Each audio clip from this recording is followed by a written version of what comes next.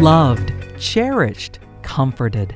Welcome to the podcast ministry of Our Resolute Hope, where you will find grace, not just a concept or a doctrine of grace, but a person whose name is Jesus, a person who brings hope, a determined, resolute hope that can sustain you and empower you to live courageously in this fallen world. Join us now as we learn more about Jesus, our Savior, our Lord, and our life. Beloved, we are blessed that you've joined us today on this episode of the Our Resolute Hope podcast. John Russin here in warm, sunny, pleasant southern Arizona. How are things in South Louisiana, Frank? Cool, crisp, and sunny. Wow. Marvelous weather right now. You must have the one day of the year when the humidity is below 80%. There you go. There you go. Well, friends, if you've just joined us, Frank and I have been talking for the past number of weeks about a very difficult command that Jesus gave us through the Apostle Paul, that is, to forgive one another. And for the past several episodes, we've been talking about just exactly how the enemy can dupe us into thinking we've forgiven when we actually haven't. He's really sly, he's sneaky, and he knows just how to spin words and thoughts and circumstances so that we think we've actually done the exercise of forgiving, but we really haven't yet. And Frank, I want to pick up today with another one of those things that you like to call what forgiveness is not, because there are lots of deceptions out there. Here it is. Forgiveness is not just letting things go and turning the other cheek and acting like it never happened. Frank, we got to talk about this because Scripture tells us to turn the other cheek. So, what's going on here? How do we bring these two seemingly contrasting points together? Oh, John, there again, the enemy is so slick. I think what we've got to do is we've got to go back to Luke chapter 4 and look at how he tempted Jesus. He tempted Jesus with Scripture, but he took Scripture out of context or twisted it just a little bit so that it sounded so good that it hid the lie. And this is one of those same things, John. The one good thing we've got about him is that we understand his schemes. We understand his methods. Now, he tailor makes them to our past, our unique personality, our circumstances of life, wraps them up in a bow so we don't readily see them, but they are lies wrapped up in that package. And in the context of that verse that you're talking about of turning the other cheek, Jesus was talking about the kingdom life and the kind of life that it is. It's a life that sacrifices itself. It's a life that does the best thing for another. We could really use Philippians 2, where Jesus, we're told by Paul to have the same mindset, the same attitude, the same conviction that Jesus had, that he lays down his life for another. That context in Matthew 5, John, is not about forgiveness. We've got to go elsewhere in the Scripture for that. And so if you were to offend me, and you're persecuting me, and I'm offering a Christ life to you, John, I would turn that other cheek, recognizing you're persecuting Christ, gladly sharing his sufferings. You strike me again, I am still obligated to forgive you from the heart, as God has instructed in so many other places in the New Testament. You know, some years ago, Frank, I remember you sharing a story about misunderstanding, the turning the other cheek. You described a circumstance where a young girl was abused by a neighbor.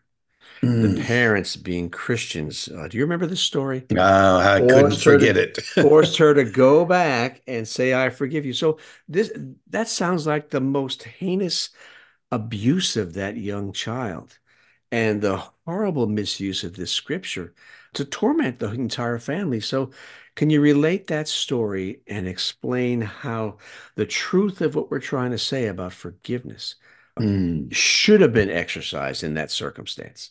Oh, yeah, John. The parents are the shepherds of the child.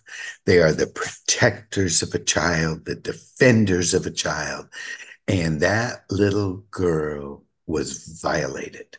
Her boundaries were crushed. The rights of being a person made in the image of God. And they thought they were doing the Christian thing, the Christ like thing, by marching her down and telling her to forgive this guy face to face. Well, John, that is a perversion of the rest of the New Testament. We know that in Luke 18, Jesus says forgiveness is a matter of the heart. So, what those parents should have done was to have that child and lead her to forgive her offender. That I would have done. But there's no way I ever would have marched that little girl down and had her face her abuser and absolve him face to face. When you do that, you lose the opportunity to confront them, to hold them accountable for what they've done. What I would have done, Monday morning quarterback here, John, but it did happen on my watch. I knew what had happened, but I would have told those parents to either call the police or to go down and knock on that guy's door without the little girl and tell them, look, I know what you did to my little girl. You call the police or I will. But either way, John, the police should have been called.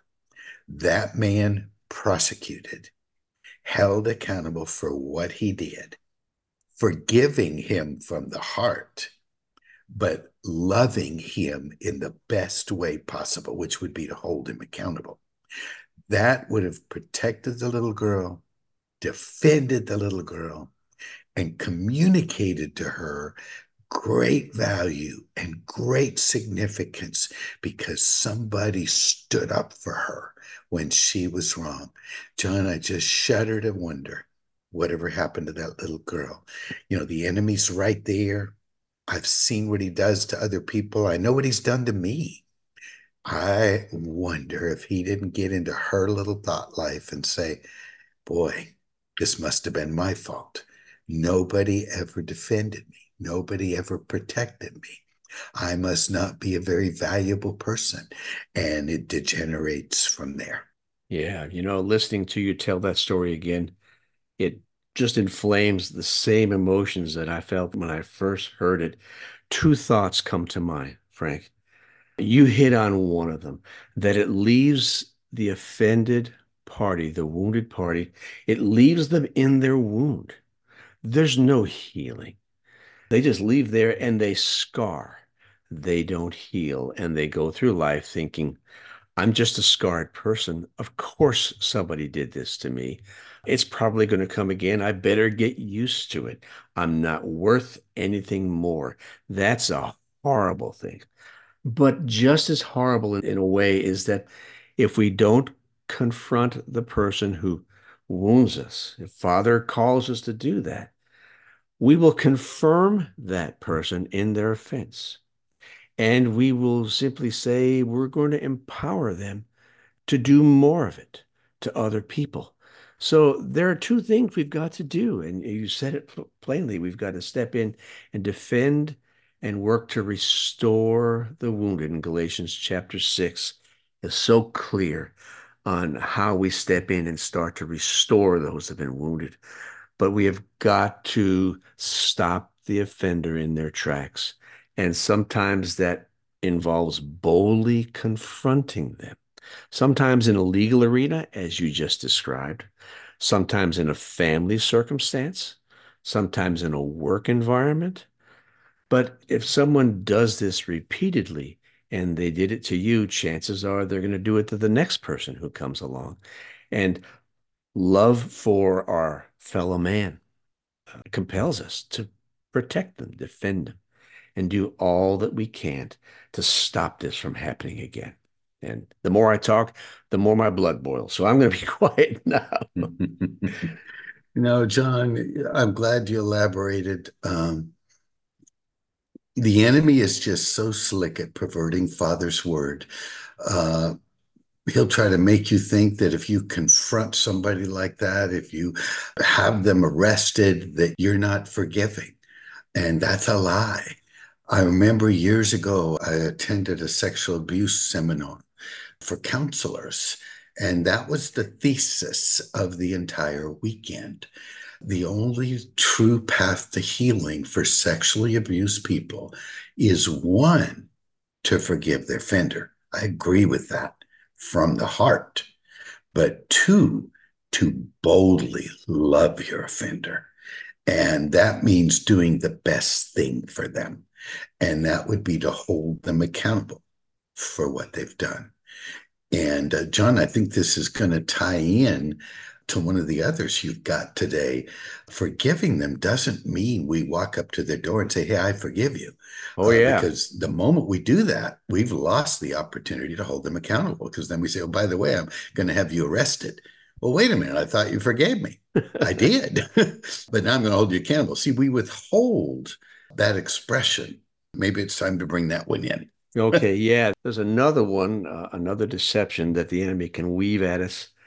And forgiveness is not simply telling your offenders you forgive them. Now, Frank is talking about a certain circumstance. I'm going to begin, Frank, with another that is just so they'll go away and leave you alone.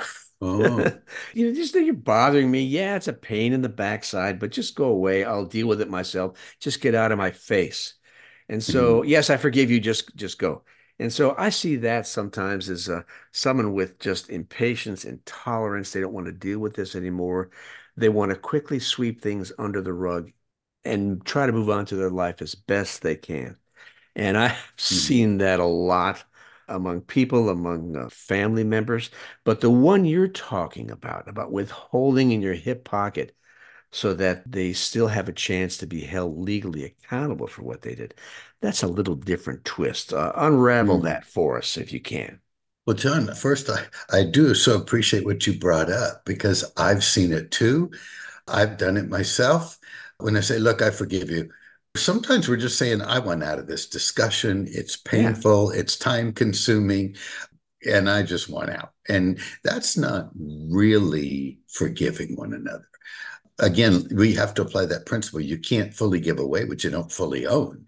And so the issue may need to be discussed, perceptions offered, and then a deep, heartfelt releasing of the wound. So I'm so glad you brought that up.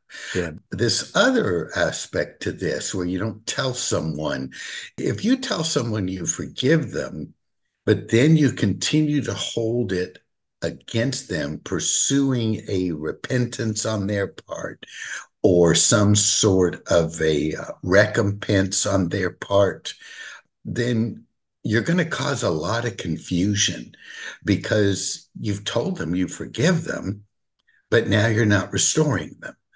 And so I always counsel people back to Luke 18 again.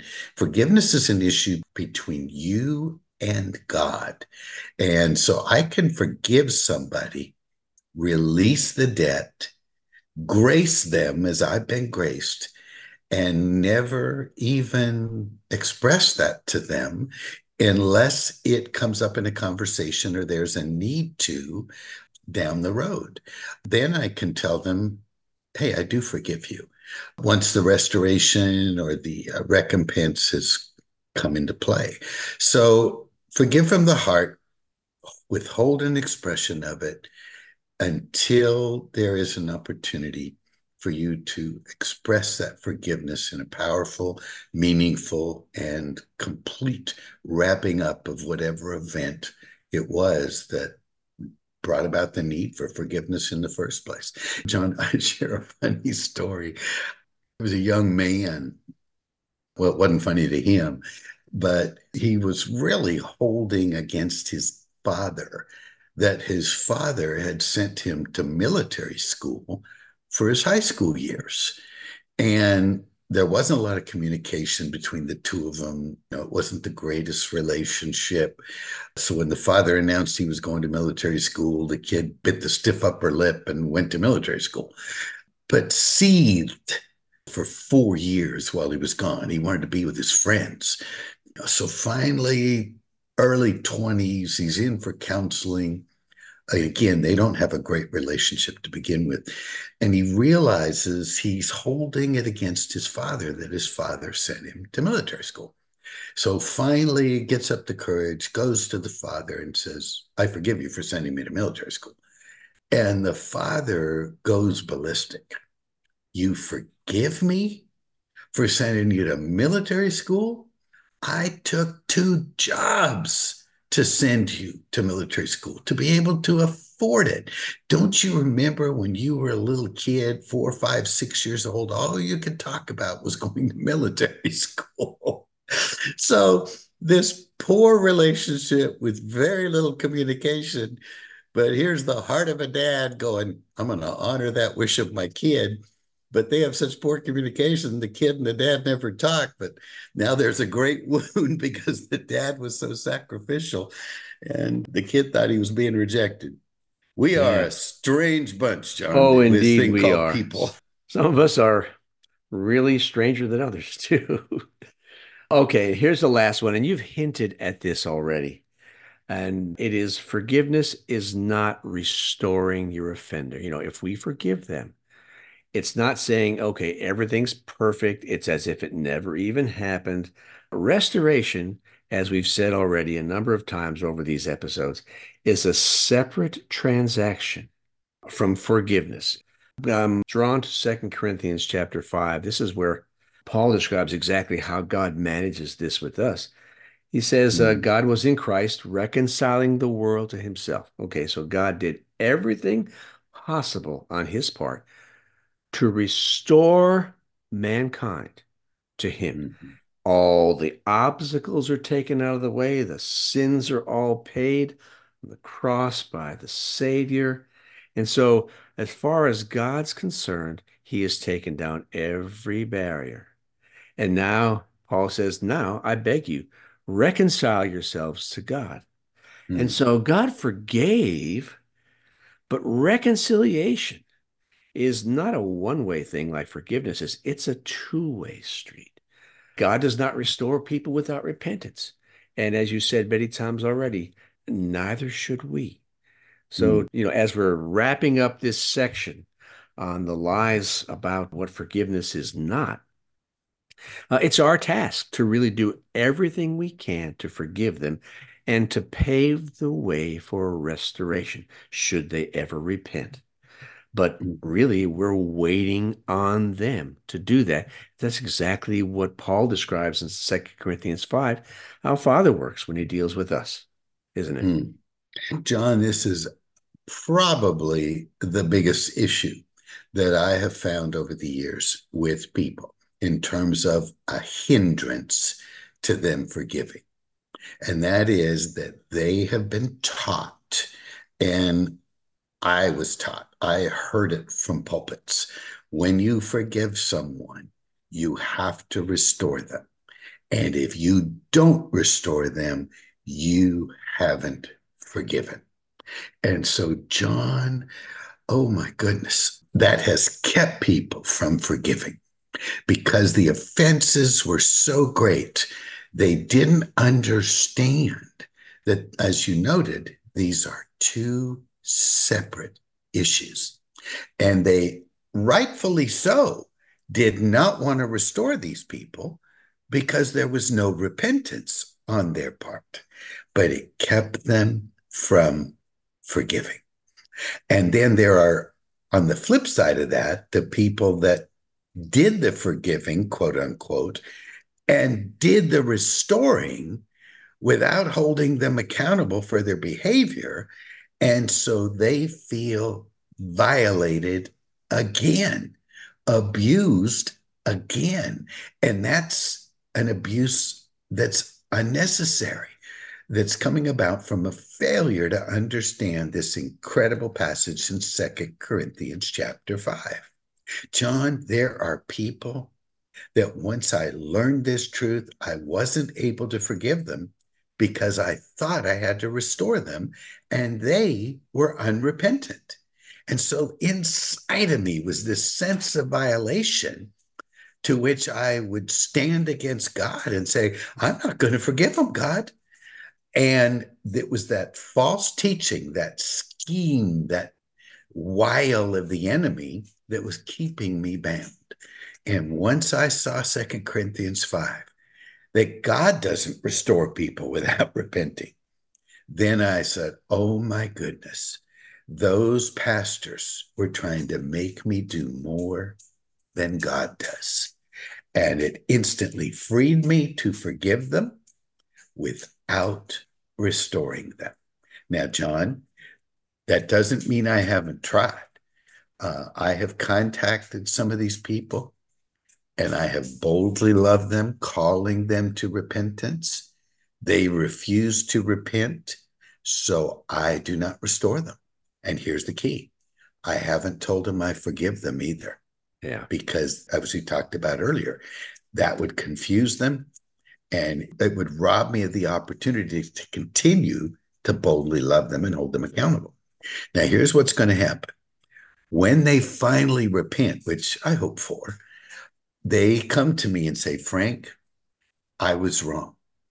Please forgive me. I can tell them, oh, dear person, I forgave you 15 years ago, but now we can start taking the steps towards restoration. Frank, what you just described is absolutely liberating. It truly is. Because when it comes to forgiveness, our freedom is in our own hands. We control it. And when we forgive, it cuts the ties to the offender. And as we'll see next time, my friend, when we begin to talk about exactly how to forgive, because all of these, I don't know, 11, 12 weeks have been just build up to how to do it, we'll see that it's extremely liberating beyond what we can imagine. But it is indeed a journey, because just as the enemy has not given up on us to try to deceive us about forgiveness, he will not stop bringing up those offenses either, even after we've forgiven.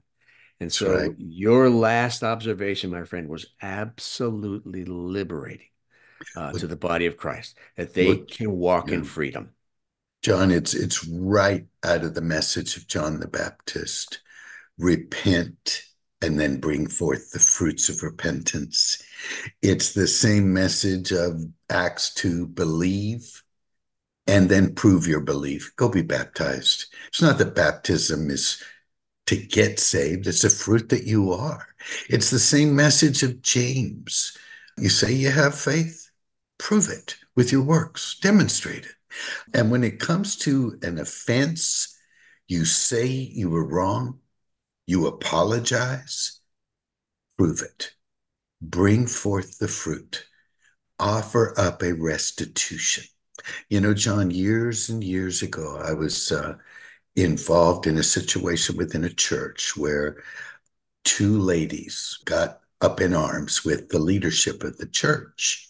And one of them said to me, I'm leaving. And they did. Well, that would have been fine. But what they then did was try to bring 20 or 30 families to leave with them. And, you know, Romans 16 is so clear. Mark those who cause division and separate them. So they were causing division. Well, my final meeting with them, I told them, by the way, you always have a home here if you ever want to come home. Well, it ended up that only those two women left. Everybody else stayed. But years later, one of those women called me up and said, do you remember what you said to me when I left? I said, yes, I do. They said, did you mean it? I said, well, I wouldn't have said it if I didn't mean it. And they said, can I come home? And I said, yes, but we need to talk. John, she was repentant. She acknowledged she was wrong. I had already forgiven her years earlier. But what I had her do was go to all the people she had gossiped to and set the record straight. Yeah. That wasn't a punishment. It was a bringing forth the fruits of repentance. That's right. It's like this couple that we talked about with that little girl. One of the things I would have counseled them to do is make that abuser pay for that little girl's counseling. Your repentance, your restitution should be in harmony with the offense. And I believe that's a biblical model from the Old Testament, which is certainly appropriate to carry over into the New. That's right. When our kids were little, we would train them to say the following: I was wrong. Please forgive me. And then the last question: how can I make it right? Oh, that's a good word. How can I make it right? And of course, when you're young kids, it's easy, but the concept is still there. I've wounded you. What do I need to do to restore our relationship? And so that's how we trained our kids. Whether they still walk, boy, I certainly hope they do, but that's how they were brought up. John, it's easy to say, I'm sorry. When I counsel people, teach people, I tell them, don't start off with that phrase. If you think about it, John, I feel bad. Well, you would probably be saying, you should feel bad. What you did was horrible. When you say, I'm sorry, it puts the attention on you. And it's much better to say, I was wrong. I hurt you. And then you can say, I'm sorry. But the sincerity of the sorry is proven by that final statement. What do I need to do to make it right? That is so huge in terms of offering a full and complete restoration between a wounded party and the one who did the wounding. Yeah, because when I hear that, I know I'm dealing with someone who truly has repented and wants to do everything they can to bring things back to where they were before and restore, maybe even improve. Yeah. Friends, thank you for joining us on this episode of the Our Resolute Hope podcast. Rough topic, forgiving others, but we trust that these episodes have been freeing, challenging, and most importantly, that they lead you to Jesus Christ, who is your very life and who is the only one. As Titus 2 promises, the grace of God is the only one who can train you to live a life that gives glory to God. And certainly forgiving our offenders gives glory to God. You'll find us on our website, ourresolutehope.com. Go and check us out. Look around there. If the podcast has ministered to you, we encourage you to pray for us. And if you're led, click the donate button right there at the top right corner on our website. And look around. There are lots of resources there. We encourage you to sign up for our newsletter. We do not send out many, maybe one a month, sometimes two, but usually one. And these are not just updates of the ministry. They really are kind of like mini devotionals, generally focused on some thought that Frank or I have. And we want to share that with you as we walk together through a challenging valley, trusting our Father and leaning on Him as our rod and our staff. Check us out on all of our social media platforms, Facebook, Instagram, and our YouTube channel. And as always, we give you the same reminder as we close from Hebrews chapter 6, that we have a hope. No matter what happens, no matter how painful the wound, we have a hope. And that hope is not fleeting. It's an anchor. It's a living hope. It's a resolute hope. So today and always, choose hope and choose Jesus. Thanks for listening. We trust that you've seen Jesus today. And you know that no matter what you're facing, He offers you Himself, His own life. He wants to live His life with you, in you, and through you as you trust Him and walk by faith in this troubled world. You've been listening to Our Resolute Hope podcast. For more information, find us online at ourresolutehope.com and check out our social media channels under the name Our Resolute Hope.